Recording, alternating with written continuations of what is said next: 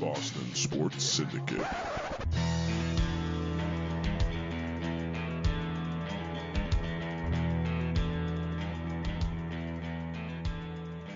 Hey everyone, and welcome to a special edition of the Boston Sports Syndicate Red Sox podcast to be named later. This is the Syndicate's podcast dedicated solely to the Boston Red Sox and Major League Baseball.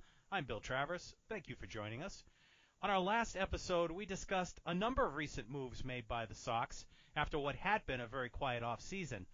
But on this past Wednesday night, with spring training just around the corner, the Red Sox made, I think, their biggest move so far, dealing fan favorite Andrew Benintendi to the Kansas City Royals in a three-team deal that also involved the New York Mets.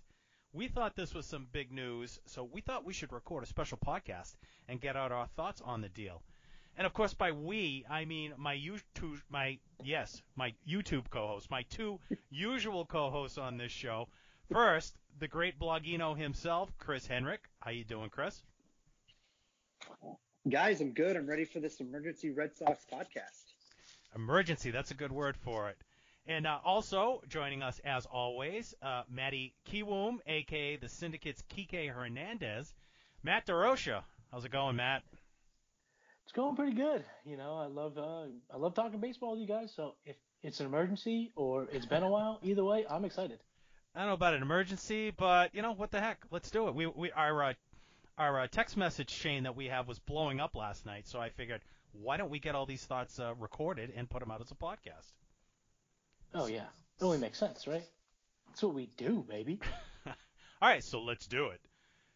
So the Red Sox traded Benintendi, and they also shipped $2.8 million to the Royals. In return, they got somebody by the name of Franchy, not Frenchy, Cordero from the Royals. He's a 26-year-old left-handed hitting outfielder.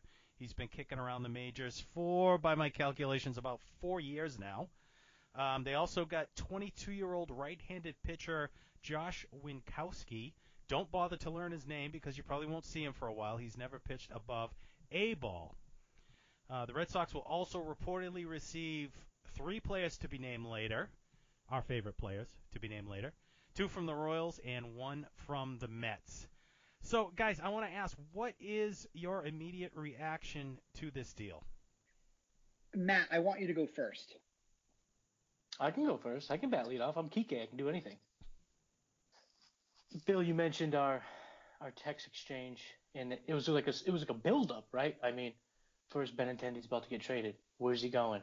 There was these cryptic tweets coming out of the Twitter sphere, if you will. So we started speculating, and then names started coming out, and then eventually the trade materialized, and we saw at least most of the components of the deal. My initial thought is I think it's a little light in comparison, you know, for a player of Andrew Benintendi's caliber. If you guys remember 2 or 3 episodes ago, actually might have been a little bit longer because this might have been the end of last year, Benintendi made my no trade list, and it was because his stock was so low. And this is the type of thing that I was a little worried about, is they would use him to kind of maneuver, with financials or for prospects, as opposed to using him to buy a more proven player. Overall, I'm not thrilled by it, but at the same time, I don't hate it. I don't think it's as bad as people are making it to seem, but I think overall, what I've come to find out over the last 11 hours or so, or no, longer than that, it was 24 hours or so, is that I wasn't as high on Andrew Benintendi as most of Red Sox Nation. Matt, I got to agree with you on our text messages going back and forth. When we saw that the Red Sox were giving up Benintendi and throwing some cash in on the deal too, we thought they were going to get something substantial in return. I know I put into our chat Whit Merrifield, which may have been shooting a little too high, but I thought we were going to get something back really good, and I too was underwhelmed by what I saw coming back. But Chris, I want to get your thoughts on this before we go too far. Yeah, so I was at work last night. I got the initial tweet saying that there was a Red Sox trade and it was going to involve Andrew Benintendi, and I got excited. To be honest with you, I mean, guys, I've been saying this since the middle of July that the Red Sox were going to trade Andrew Benintendi, and by the way, he had trade value. As I was anxiously awaiting to find out who the player was, the second that I picked up my phone and it was reported it was going to be Frankie Cordero, I was disappointed. Like, to me, like, the Red Sox needed to go out and get pitching. And the Red Sox, they had an asset. Yes, it was a depreciated asset, but they had an asset who was 26 years old. They have player control over the next 2 years with him. And to be honest with you, you kind of know what Andrew Benintendi is. He had a down year last year, 14 games, 103 average, but really you know what Benintendi is. And the Red Sox got a player back who kind of feels like he's a toolsy project. There's a ton of intangibles and reports on what he could be. But in the short term, did the Boston Red Sox get any better today with that trade? No, they didn't. So, I don't want to bash the deal. I don't want to bash Bloom. I want to see the whole trade and the whole totality of everything, and see what those other players who are going to come back to the Red Sox are going to be. Sometimes quantity isn't always, as good as quality. And yeah, they're going to get 5 players total, but are they going to be 5 quality players that can help replenish the system and potentially be part of trades or, whatever the Red Sox are going to be looking to do? That remains to be seen. But I think in the short term, this move doesn't help the Boston Red Sox. And I mean, we'll talk more about, the player they received and things that, I think that they're going to get out of this guy. But I just kind of, it was kind of like having like a meal you were really anticipated for, and then you ate it, and you were just kind of like, I kind of wanted more. And that's what I kind of felt like with that trade. I was left wanting more. So I think we're all in agreement. We're underwhelmed by the deal. Yeah. Yeah. I definitely think that's a fair 100%. assessment of it. And the thing is, do I think that the team got better for 2021? I don't, because I don't think Franchi Cordero in any way, shape, or form is a more known or more accomplished player than Andrew Benintendi. But I don't think they necessarily got much worse for 2021. And it is, you can't argue the fact that their system got better in 2021. Adding, the right-hander Josh Winchowski, he seems like a power arm. And I know he hasn't pitched above single A, but MLB Pipeline tends to think he could break the big leagues this year. His ETA, according to their scouting report, is this year. So, do we know what he'll provide? Do we know, what he can be? Of course not. He hasn't done much in his big league career. Well, granted, he missed a year of development last year when there was no minor league ball. Right. So he, maybe he would have gone up to Double A last year. So he could have gone to Double A. Being a little unfair to him, saying he hasn't pitched above A ball. No, but I mean, what's factual is factual. That's what we're going to do is, say what we know. We're not just going to completely speculate. So I don't think it's, unfair to him to call him a high A pitcher at the moment.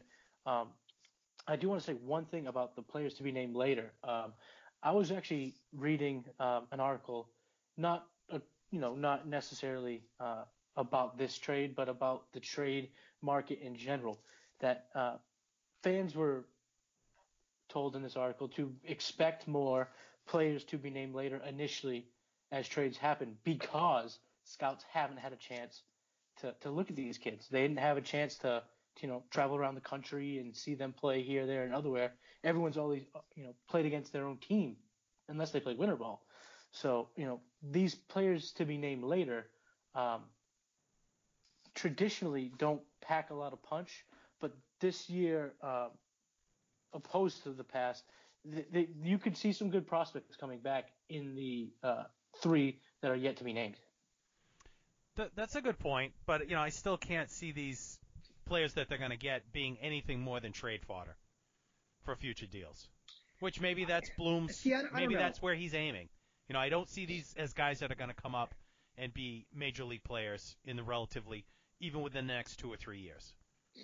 Players like that just traditionally aren't that type of player. I think that if we were to, I think it's, that's a fair assessment. But I think what's different about this year is that a lot of teams have done these player to be named later trades, and they've done them with the anticipation of being able to get some time during the regular season to evaluate these guys down in the minors. Are the Red Sox going to get top 10 prospects back, 2 from the Royals and 1 from the Mets for Benny? No, they're probably going to get guys who are between that 15 to maybe 40 range that are going to be able to come into the system. And to your point, Bill, I think that they're going to fill out the system to where Heimblum can make other deals. He talks about, uses the term sustainability quite a bit. I think in pretty much almost every conversation that he has. I almost want to have like a Heimblum drinking game that every podcast he goes on, if he says the word sustainability, you take a shot, be hammered by the time the thing was over. But yeah, I was going to say, what are you trying to do? Get people alcohol poisoning as they do this drinking game? But with that being said, I think that the perception in the past has always been player to be named later is generally just a throw-in guy, a guy that is either going to be likely DFA'd or, 2 options, already expired and they're not going to be a big impact player. I think this is different. Think about it too. The Sox sent money to Kansas City. They didn't send money because, they're hurting financially. They sent money because they're trying to get better, get better players to come back to this team. They did it with the Ottavino deal. Now they did it in the Benny deal. I wouldn't go quickly to say like these play to be named laters are just going to be, throw-ins. They could be decent pieces to fill out the system. I mean, I'm looking at it right now in MLB Pipeline. Winchowski, who they just got, he was ranked 26th for the Mets. He's ranked 30th in the Sox system. And the Sox system now is ranked 20th in MLB Pipeline. They're ranked 19th on 1,500 prospects. Give them a little shout out because they gave us some love on Twitter yesterday. So, I don't know. I mean, I'm going to be optimistic. I want to see what these players are going to be, who they're going to get back, and I'm hoping it's pitching. I really do. I'm hoping it's pitching that they can develop, and we can kind of go from there. Yeah, and the thing that lends me to believe that the prospects that they could get back, especially from the Mets, could come with some value because the third, not the third player, but the fourth player, I guess you could say, in this deal that went to the Mets, Khalil Lee, he was a Royals top 10 prospect. He is now the number 7 prospect, according to MLB Pipeline, in the Mets system. So it seemed like the Mets got what they wanted. Benintendi going to the Royals, they got what they wanted, including money. It seemed like the target that the Red Sox were really looking at, I just can't believe it's Franchy Cordero. I think he's, at best, you look at him as kind of like a piece to help now. I feel like there's a chance the top 10 prospect is one of these 3 kids coming back. I don't think that's necessarily out of the realm possibility or, situation. I'm not in the room, so I don't have any sources. I'm not really speculating. I am speculating. I don't have any real sources here, but maybe the player coming back from the Mets is, on their big league roster, and the Mets aren't sure what they want to do. I mean, they have a logjam at certain positions. Maybe they're thinking, this is something we can't complete now, but if we make them, play to be named later and we can complete this trade, who knows? I know typically the rule is they can't be on the 25-man active roster. I don't know if that's changed because of COVID. If it hasn't, then that's, throw that right out the window. Forget everything I just said. But if it is, allowed given the circumstances of the last calendar year, there could be somebody that fans could get excited about out of these 3 players. Who knows? So let's talk a little bit about Franchy. So when I see his name, naturally, I've never heard of this guy. You guys, you do the fantasy baseball, so maybe you're a little bit more up on him than I certainly am. But so I go on Baseball Reference, I look up his stats. 236 lifetime average. It just seems like we're bringing in so many of these guys. Renfroe's another one with these batting averages in the low 200s. So a 236 batting average, 12 career home runs. Nothing special. I see nothing special here. Why should we get excited about this? What? Tell me why I should be excited about this guy, or even think that this guy's going to be a contributor this year. Well, I think one of the reasons to get excited for him is the fact that, and I'll go ahead and plug my own article here. He's got tremendous power potential, and he's got elite speed. That combination, that combination doesn't come along often, and I think that Chaim Bloom saw that, and probably looked at a player who was maybe slightly undervalued, or maybe he was in a system that was a little crowded. So I made the comparison that, did Chaim Bloom potentially find, was he looking for his version of Randy Arozarena? Now, I'm not saying that Cordero is going to become Randy Arozarena, but when the Rays made the trade to get him last January, they went out and they were looking to get Jose Martinez to be the designated hitter, power bat, middle of their lineup. Arozarena came along in that deal. The Rays had to trade a top 10 prospect in Matthew Liberatore, who's a pitcher, to get him. And that's what allowed them to get Arozarena, who was, I think at the time, like the 12th best prospect or the 10th best prospect in the Cardinals system. Well, history is what it is now. We went on to see Arozarena go and have just a mammoth offseason. He set all kinds of records in the World Series. We saw him on display in the grandest stage. Is Chaim Bloom thinking that maybe this guy is similar? Because they have similar comps from a power standpoint, from a speed standpoint. Again, not saying that Cordero is going to turn into Arozarena, but I think what Chaim Bloom might be looking at is maybe they're trying to acquire something similar to what the Rays did, because a lot of what the Red Sox are doing is almost carbon copy to what the Tampa Bay Rays are doing. So I don't think it's extremely far-fetched to go ahead and say that Cordero is potentially Chaim Bloom's kind of like, potential Randy Arozarena type player. That was like catching lightning in a bottle with Arozarena last year. To think that you can even come close to replicating that is a tremendous leap of faith. Well, think about it though. The Rays make a lot of those deals though. The Rays have had a history of making similar trades, like packaging up prospects and getting prospects back and other players who are fringe major leaguers or players like Martinez who had a decent year, and they usually come out at the end of that on top. I look at another thing here, and I added into the article. It was on the SI piece that Tom Verducci wrote. Chaim Bloom values certain things in players that he acquires, and there is a common trend with these players. When it comes from pitchers, it's spin rate, sliders, etc. When it comes to hitters, it's that hard hit rate, and Cordero does that. Cordero checks every one of those boxes. So did Yandy Diaz. When Chaim Bloom was in Tampa Bay, he coveted Yandy Diaz, who was with the Cleveland Indians. They went and traded Jake Bauers, who, for all intents and purposes, was part of the, quote, future for them, for Tampa Bay. Traded Bauers to go ahead and get Diaz. Well, Bauers really hasn't, amounted to much, and Diaz is an all-star. So I kind of want to give Bloom the opportunity to kind of show us the player that he found. But it's super easy to and I'm not, no disrespect, but it's super easy to go look at his baseball reference, see this guy's hit 236 and be like, oh, he sucks. He's been hurt. He's had a history of injury. Hopefully that's behind him.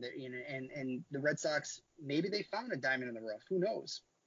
But it's a risk. It's a huge risk for a team that I don't think right now has a lot of room for error taking risks like this. Yeah, and I'm not. Chris, I'm not gonna lie. That was a great pull. The Yandy Diaz trade. That's a great callback, because I remember when that trade happened, I thought the Rays were dummity dum nuts, and it turned out that they weren't, because Yandy Diaz was the best player in that trade. It was a 3-team deal. I'd have to pull it up, to see what the other end of the trade was, but I do remember thinking, what are the Rays doing? Why would they want this guy? And Yandy Diaz has been pretty good. And I also remember thinking the same thing when they made that Matt Liberatore trade. What are they doing? Turns out Randy Arozarena, not too bad at baseball. So maybe, some of these guys coming up, maybe these GMs, these team builders have a knack for something like this. Like you said, Bill, it's a lofty expectation, but it's definitely within the realm of possibilities. So I'm not saying Franchy Cordero sucks. Like I said, I know nothing about this guy, just going off his numbers. But in Baseball Reference, they project out his 162 game average over his career, and 20 home runs, 61 RBIs, 236 batting average. You got pretty much that same production from Benintendi. So why would the Red Sox trade Benintendi now when his trade value is probably as low as it could be coming off the last 2 seasons he's had? Well, we'll say season and a tenth because he only played 14 games in the shortened season last year. But why make this move now? Why not see what Benintendi has in spring training, and maybe you can make a deal for him then and get more for him? One of two things come to mind in reference to that question. It's one, is Benintendi fed up with Boston? Is he upset that they floated his name out there in trades pretty much since the beginning of the offseason? Or the second reason is Chaim Bloom and company just don't think he will ever get that stock high enough where they can get a better return than this. That's kind of the only two things that come to mind for me. This is a guy that was the 7th pick in the draft. What? Right, but 4 years ago? 5 years ago? Yeah, when he was the 7th pick in the draft, though, I do have to bring this up because I wrote it in my notes.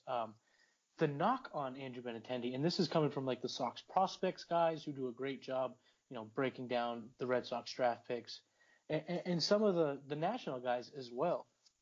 Andrew Benintendi's biggest red flag when he was drafted 7th overall was that he was an undersized outfielder who was pretty much perceived to have come out of nowhere. His freshman year was pretty uneventful. I guess he had a good freshman summer, put on some muscle, came back looking, like he did when he was drafted, and blew it up. Went absolutely scorched earth that season. Won the Golden Spikes Award. But when you look back at that analysis, like his profile is certainly there are many players who have busted coming into the bigs with that profile. Someone who's come out of nowhere, undersized, hoping they can hit at the big league level.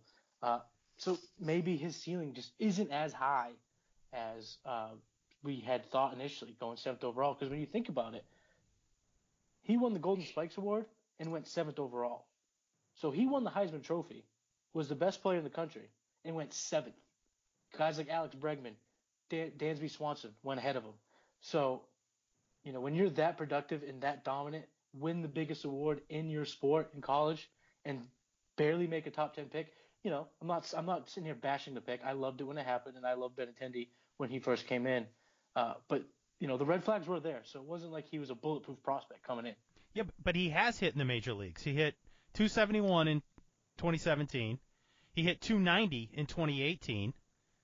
He's been a productive player in the major leagues. So it's not like he had that flash in the pan in college and then was a bust. But if that's his ceiling, that's not a player you need to hold on to. The year he bat 290, he only hit 16 home runs. So it's not like he's... Well, he's not a home run hitter. Not everybody's a home run hitter. I mean, my thing is that his ceiling? The guy's only 26. And yeah, they kind of screwed around with him the last couple of years, moving him into the leadoff spot. That seems to have totally screwed him up. But why are they so ready to give up on a 26-year-old that was drafted that highly that has shown productivity at the major league level? Because I think that is potentially his ceiling. I'm not sitting here saying that his best days are behind him, but I think that all he can do is replicate those solid years of 2018, 2017. I don't think you're going to see a guy come out and hit 310 and hover around 20 home runs. He may get 20 stolen bags, but in today's game, that's just not – it's not as relevant as it used to be. So his skill set isn't as – I just don't think it necessarily gets anyone going. It doesn't tickle anyone's fancy nowadays. Do you think that, guys? Do you think that maybe Andrew Benintendi just doesn't really know himself what kind of major league hitter that he is? Because like we've talked about kind of like the evolution of him and looking at it from a statistical standpoint. 20 dingers, went down to 16, went down to 13. He bulked up, he went skinnier. Like, he needs to figure out what kind of ball player he wants to be. Look at his size, look at his frame. Maybe he's just not, he needs to understand that he's not a 30 home run guy. So what's wrong with Andrew Benintendi going out there, playing 140, 145 games, hitting 10 to 15 home runs, knocking in 75, but getting 50 doubles? Why not just go and spread the ball across the field? Yeah, pepper the wall. When he got called up, exactly. I think that maybe Benintendi just really kind of got caught up in the hype of Andrew Benintendi, and what really did he become? There are some guys who know when they get drafted, they know, hey, I'm a power hitter, and boom, like, I'm gonna hit dingers. That's not who Andrew Benintendi is, and I think that he's tried to be something that he's not. So maybe in Kansas City, there's less pressure. Number one, there's less pressure to win. I mean, the Royals, to be honest with you, had a sneaky good offseason. You know what I mean? Like, this team has had a really good offseason. They've been rebuilding that program. I think they got some work to do in the AL Central with the White Sox, but they're going to be substantially better. And to be honest with you, the Red Sox were a team that's going to have to vie for a wild card. The Royals are going to be a tough team to beat out. Young pitching, they're set up a little bit better than the Sox are right now. I don't agree. I know. I don't agree. I know. You've been pumping the playoff tires. No, but I'm saying the Royals have a very bland offense. They have okay hitters. They've been looking to trade Whit Merrifield for the last 3 years. This is the year they could do it. Their pitching is so green. They're not looking to win this year. I don't think the Royals are really going to make any noise in the AL Central or in the game at all, to be honest. I mean, when you look at their lineup, whose lineup is better? The Red Sox have a far better lineup than the Royals. Yeah, but you can have all the guys who can swing the sticks, but the Red Sox have no arms to get the guys out. Who do the Royals have? Brad Keller? I know, but that wasn't really the point I was trying to go down. The point I was trying to go down, though, in regards to this, I thought the point you were trying to make here was that the Royals would be a team that would compete with the Red Sox for a wild card, and I'm telling you, I don't think that's the case. I think Andrew Benintendi needs to find who he's going to be in Kansas City over the next 2 years before he hits free agency. Because Andrew Benintendi is going to be in a position where he could go ahead and I don't think rehabilitate is the right word, but he can go ahead and resurrect his career in Kansas City, work on getting that average up to maybe 285, work on getting that on-base percentage up, maybe walk a little bit more, spray that ball around the field, and maybe Benintendi might be in line for an actual contract, a decent cash in 2 years when he hits free agency at, 28, 29 years old. And then he comes back to the Red Sox, who will have a ton of money and be under the luxury tax. It'll just be like Jimmy Garoppolo coming back to the Patriots. I think that there's puke emoji. I think we got a better chance of Jimmy G coming back to the Patriots than Andrew Benintendi coming back to the Red Sox. So is this a classic case of just a change of scenery for the guy? Get him out of Boston. Yeah, they screwed him up. Get him out of here and take what you can get for him. Yeah, I think so. And if you remember, Bloom has no ties to Andrew Benintendi. Right. He didn't draft him. He didn't scout him. So it's an easier deal for him to make. And I'm not sitting here saying that Benintendi stinks, just like you weren't saying that Franchy Cordero stinks. I just think that he was a little bit overrated, and I think his skill sets have kind of shown that over the last year and a half, 2 years. WAR, I know it's kind of a goofy stat piece. Some people love it, some people don't. But in 2019, he played 138 games, and he posted a 1.8 WAR. Scouts believe that his defense has declined as well as his offense. So Bloom looked at it as get out now. Did he give up on him? I think he definitely did. I don't think you can argue that he gave up. Should he have? I'm not going to change my tune. I believe that they should. Like I said, I didn't think they should have traded him when his stock was so low. That's not how you build a team, in my opinion. But if they think his stock is going to continue to go down or stay the same, which if you stay the same, it's going down in terms of the view, in terms of the perception of the rest of the league. So, they want to do that. They made a move. I wanted throw out this little fun fact about Franchy Cordero because, Bill, I think you did a great job highlighting his stats.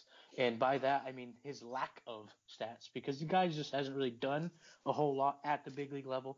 But this is kind of fun, so I'm going to throw it out there. In 2018, he hit a home run, almost 500 feet, 489 feet. That was the second longest home run of that season. And in 2018, his sprint speed was in the 94th percentile, which means the guy is an athlete. He's a pretty decent-sized ball of clay.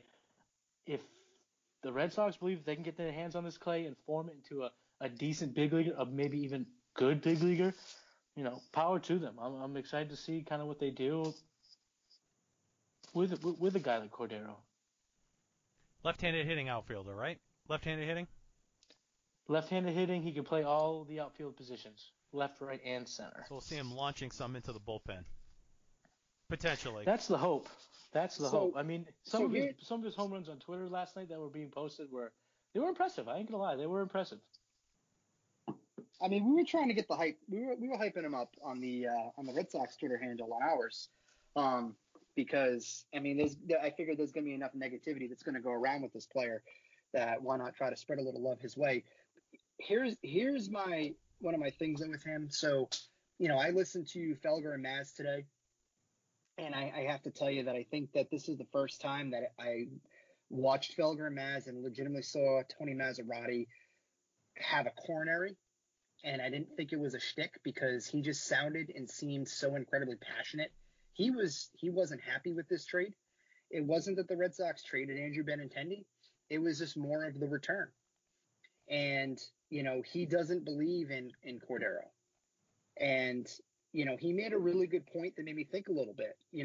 There's a lot of really good intangibles that comes with this player. But, and you just said it, Matt, he can hit the ball 500 feet. Well, is he the type of player that we want to show up for at 5 o'clock to see him do that? Or is he going to do that at 7 o'clock? I think that Chaim Bloom needs to bank on this dude putting all these tools together when it counts the most and he's healthy. Because if he can, and even if this season this guy hits 265 and maybe hits 20 home runs, I wouldn't say that's a total loss, but I think there's some pressure. I think there's going to be some pressure on this kid because of the fact that he's, I don't want to say replacing a fan favorite, but for all intents and purposes, he's going to potentially be playing a position of a fan favorite here. Well, let's hope he does similar to what Verdugo did, replacing Betts. He had the same situation last year. So if Franchy can do something along those lines, I think we take that at this point. But right now, that's a big if, in my opinion. I agree. I think that the if factor with this is really high. And if the Red Sox were in a better position from a minor league system perspective, you know what I mean? Like, I would probably not have much pause over this deal, but I'm not upset that Chaim Bloom is taking a chance. I appreciate having a dude who's going to run a organization that's going to be willing to take chances, that isn't going to be afraid, and he's going to, maybe think outside the box, step outside the box, or whatever it is you want to use. I just wonder, is this risk happening too early? But I mean, that's what happens when you gamble, right? You take a risk and you hope for that great reward. So, who knows? I mean, we got pleasantly surprised with Verdugo. He's been an absolute stud. He's gotten some really good talent back in a lot of these moves he's made. So it's easy to poo-poo on these deals. It's easy to be that Red Sox fan, to have your guard up and say everything sucks and Bloom sucks and they need to trade him and everything, or they need to fire him and all this other stuff. I think it takes a little bit of courage as a Red Sox fan to want to see it out. So I'm willing to see it out. I just, again, a little underwhelmed with the overall return. So the other question. Completely. Go ahead, Matt. Oh, real quick, completely not relevant to this trade. The Bloom podcast tour has been great. One thing he mentioned, and this brought up because you guys brought up Alex Verdugo, he called him Doogie. So apparently when he goes, it's not Dougie, it's Doogie. Yeah. Isn't that it? I didn't know that. I thought he went by I thought it was Dougie. Like, teach me how to Dougie. Not Doogie, like Doogie Howser. Here's another thing with Chaim Bloom. Every podcast that he's done that's been like a mainstream podcast, within that either day or the day after, he has made some like noise with this team. A couple weeks back, he went on the Sox prospects, and then he made a handful of moves. He went on Section 10 this week. Was it yesterday? And then all of a sudden he trades Benintendi. They get that return. They add Marvin Gonzalez. Oh, breaking news! Bloomed, he goes on these podcasts. He goes on these podcasts, and then something else happens like right afterwards. I think it's genius. He makes these moves later after he's done these conversations. He doesn't have to answer to the moves that he makes until later on. But maybe Bloom needs to come on here, and then there's a little move that's a little done later on. I don't know. Put your tinfoil hats on, boys. Listen to this. Maybe John Henry, a known TV guy, went ahead and didn't hire a team builder, but hired a lead actor who was going to beef up the entertainment value of this Red Sox team after a very lackluster 2020. Okay, it's safe to remove your tinfoil hats now. Put it back on. Tom Warner was the TV guy. No, what did I say? Who did I say? You said it was John Henry. Oh, my bad. Wrong guy. Tom Warner, the TV guy. John Henry's still trying to figure out what a WandaVision is. John Henry was featured in the Haunted Mansion down in Disney World, but that's about it. John Henry looks like a Haunted I Mansion. say that because he's kind of got that pale, ghostly-like yeah. figure. Anyway, so Chris. Let's go Red Sox. Let's go Red Sox. That was Warner too. I love my Warner apparently. Apparently, I love Tom Warner. They're interchangeable, I guess, in Matt's mind. Oh, one last real quick thing before we move on. It's Frank German. I also. Oh, it is German. Podcast story. It's German like the country. Oh, okay. Yes. That was last. Germany is the country. That was last week's episode's pre-meeting where we couldn't figure out if it was German or Herman, so we decided just not to mention his name. You know what though?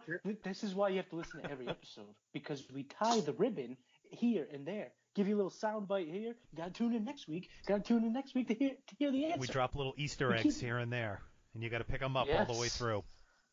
It's like watching WandaVision. This podcast is produced by Kevin Feige. All right. Anyway. Or Tom Warner. So Chris, German isn't a country though. No, but it's like Germany. If you come from Germany, you're German, like the country. I gotcha. We're going off. Like I wasn't like it would have been the worst statement if I was like it's Herman, like the country. That would have been a lot worse. Don't you agree? Yes, that would be worse. Yeah. What would I have said? German, like the folks who come from Germany? Would that have been better? I wouldn't even know if that's politically correct these days. The Germans to say something like that. The pillows. It has all these pillows, and they run around and they do the thing. They spit and they look. And then they sing a song about popcorn.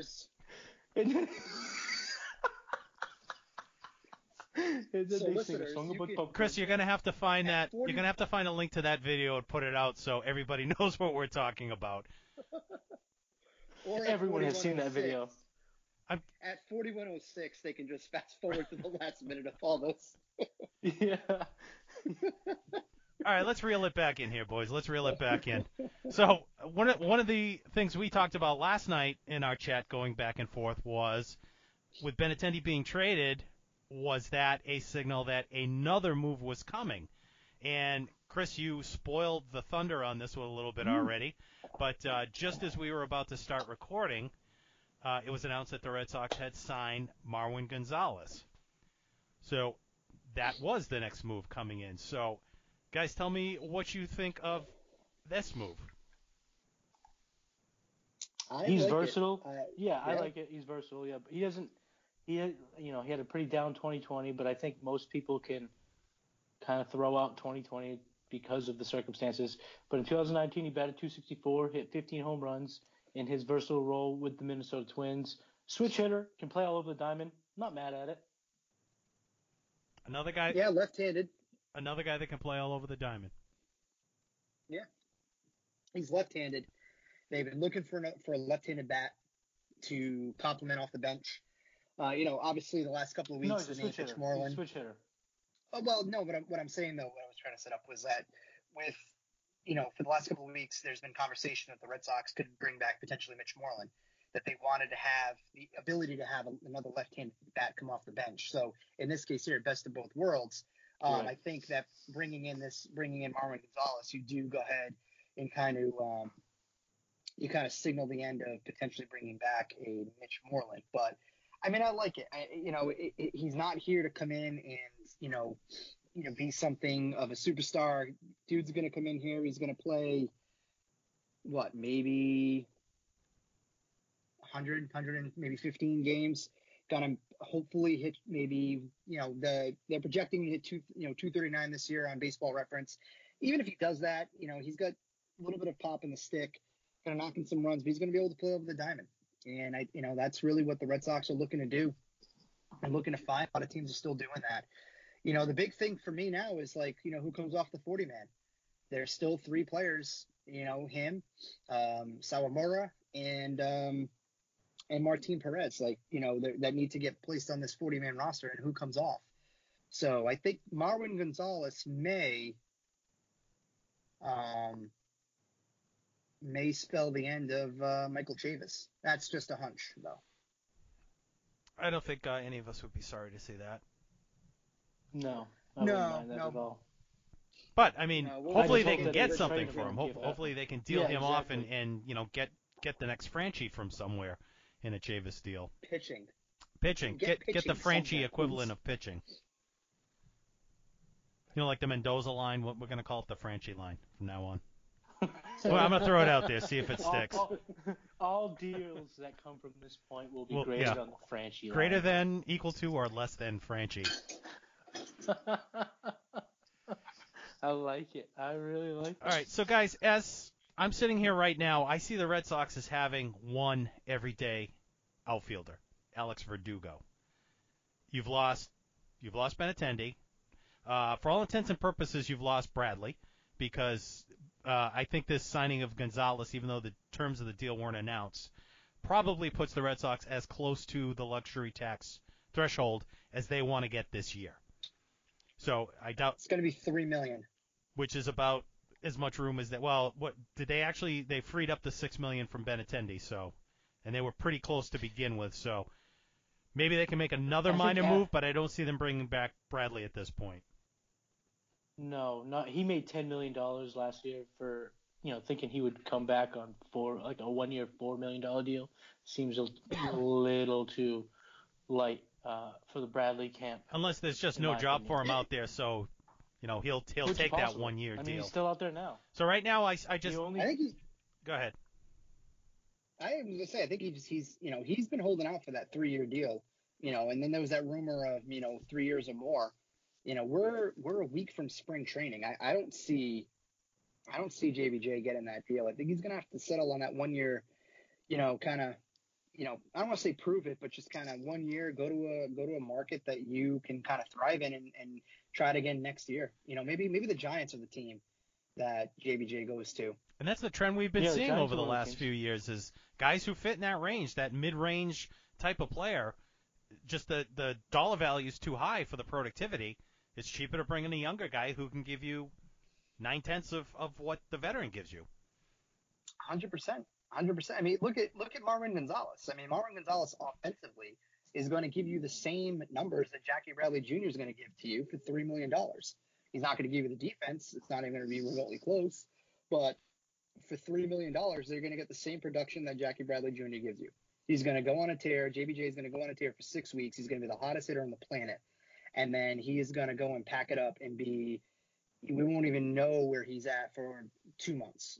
So, he's a great dude, but in this case here, Red Sox are moving on. All right, so who else do we have in the outfield? What do we see? Let's assume Verdugo takes over in center.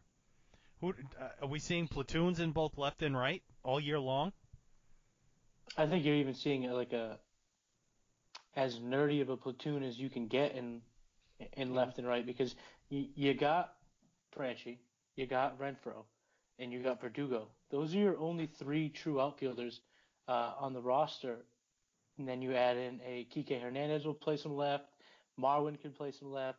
Maybe even every once in a while they stick JD out in left at home. Which I don't hate. Home because I don't hate don't that. hate it. Let the guy play the outfield. So I think they're going to patch it together. And maybe I'm reading into this a little bit. Maybe I have my glass slippers on a little bit. Is that the analogy? Whatever. It doesn't matter. Rose-colored glasses? I think rose.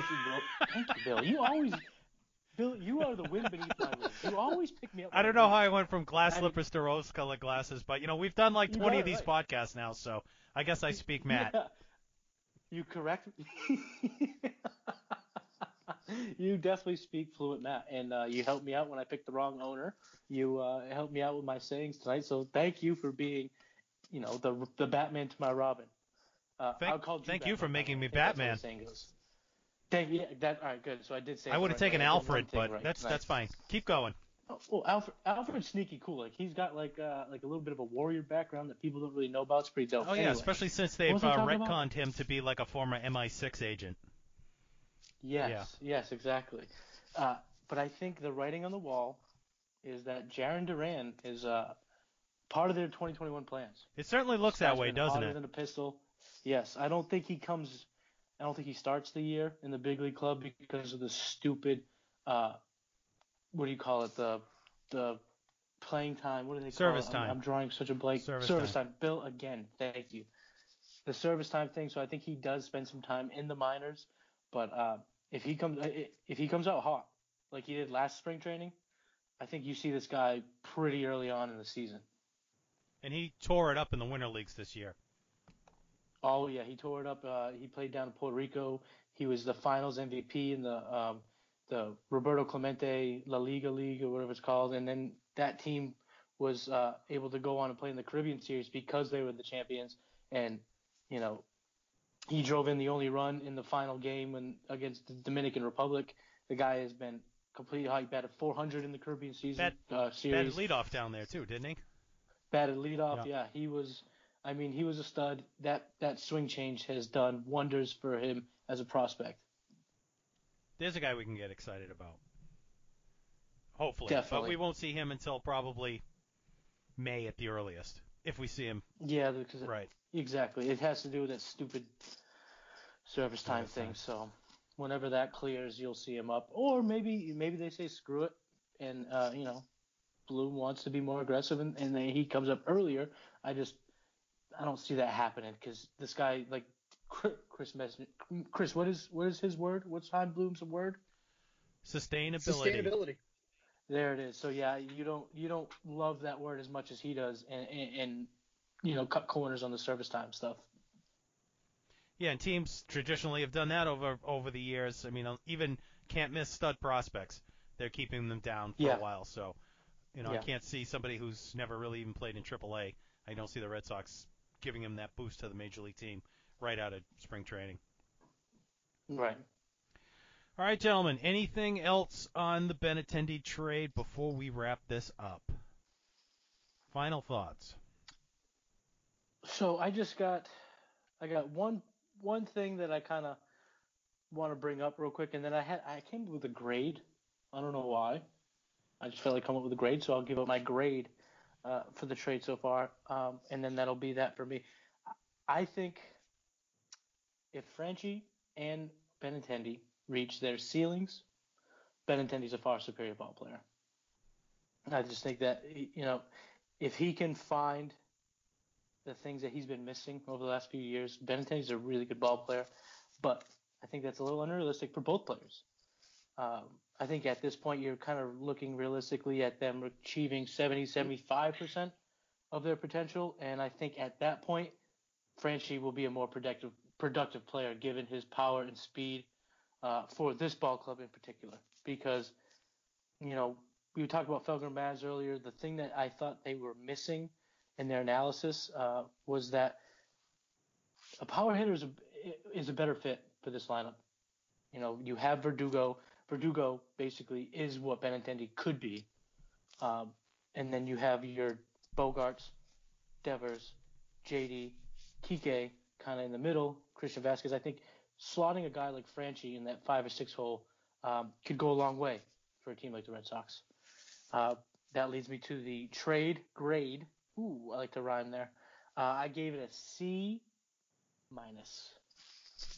Wow, that's a shocker. Yeah, because overall, there was an asterisk on the grade because there are 3 players still left to come to Boston. So obviously that grade can go up. But I feel like you look at all of the range of possibilities, it's looking more like Franchi is kind of like a raw, toolsy type guy, where Benintendi is a more known, polished big leaguer. Josh Winchowski, which I watched Monsters Inc. the other day. That's why that name came up. But he seems like a decent arm. He's got a big fastball. He's been working on the splitter. So I think that's going to give him a pretty good repertoire. But overall, I think when you trade a guy like Andrew Benintendi, you expect more to come back, and they didn't really get that. So C- is kind of where I'm at right now. Chris, any final thoughts? Yeah, I mean, if I was to grade the trade, I'm not that far off with it either. I think it's fair to say that this was probably a C plus type move. There's certainly a lot of room for upside with this trade. There's a lot of tools with Cordero that's exciting. They have a young 22-year-old pitcher who kind of projects to either be a back of the rotation, maybe a innings eater type of reliever.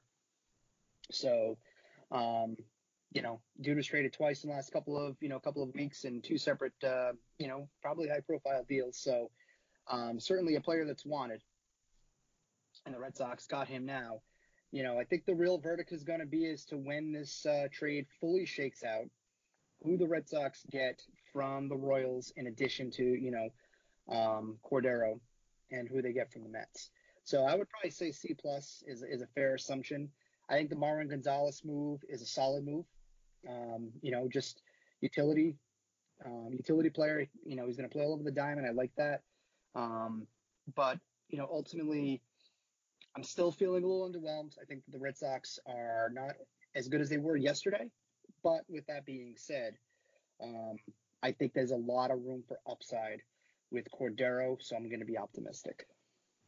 I'm going to agree with you that they are not as good as they were yesterday.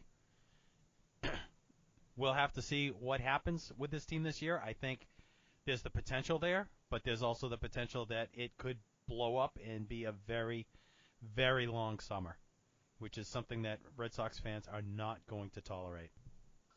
Could I say one last thing? You just did. And another thing? Go ahead. I should have brought this up earlier. We were talking about players to be named later, and I just wanted to relay this out to all our listeners because the stigma on players to be named later is that they're scrubs. Some names that have been part of the player to be named later equation. Michael Brantley, he was a player to be named later in the CC Sabathia trade all those years ago. David Ortiz actually was a player to be named later. He went by David Arias at the time, so I'm not really counting it. It was when Seattle traded him to Minnesota, so it's kind of 2 steps before he kind of exploded. So that maybe doesn't count, but he was a player to be named later. And the last one I thought was very interesting. When the Yankees traded for Alex Rodriguez, it was Alfonso Soriano and a player to be named later. The Texas Rangers decided to take on Joaquin Arias, but they had the option to take Robinson Cano. So it is a long shot to bring in someone who is, a big difference maker in terms of the player to be named later, but it's possible. And Red Sox fans, you don't completely, sell that down the river just yet. Wait to see what the name is and see what happens because, if you were to get a prospect that in 5 years becomes a Michael Brantley, that's a pretty big deal. They also recently, the Red Sox got, I think, Javi Guerra as the player to be named later in the Felix Dubron trade with the Cubs. And he went on to be a decent prospect for them. They ended up trading him, but he ended up being a decent prospect for them. So, if you're down on the trade because of the 3 RSPTBNLs, just wait. I just hope that if the Red Sox have a choice of players, in that same situation, they don't take the Arias choice because he's got a better spin rate or a better hard hit rate and pass up on an overall good player like Cano. You know what I mean? I hope they don't look too much at the analytics. But, it's a great point. It's definitely a real concern. The book is out on this owner, not the ownership group. Why am I so obsessed with the owners today? With the team builders here, because he's made a lot of moves that Chris said earlier in the show highlight a particular trait or skill set that he's kind of honed in on. And you're right. If given the choice of a good player or a iffy player with a certain tool, hopefully they take the better player. All right, guys. Well, I'm going to tease something we have coming up on the Boston Sports Syndicate website. Is we're once again going to be doing our Red Sox player profiles, just like we did last year, and that's something that Sox fans are definitely going to need because there's definitely a lot of new faces on the team this year. So check out our website, www.Boston Sports Syndicate. We'll be having those profiles coming out once the team gets to spring training, and we've also got articles from Matt and Chris and all our other great writers. And check us out on Facebook and all that other stuff. I'm sure you've heard the drill so many times before. Guys, it's been a pleasure. Thank you, everyone, for listening to us. And remember, wear your mask. Nitro. Peace. Boston Sports Syndicate. Music for the Boston Sports Syndicate provided by IAMCDM and Jay Kelly.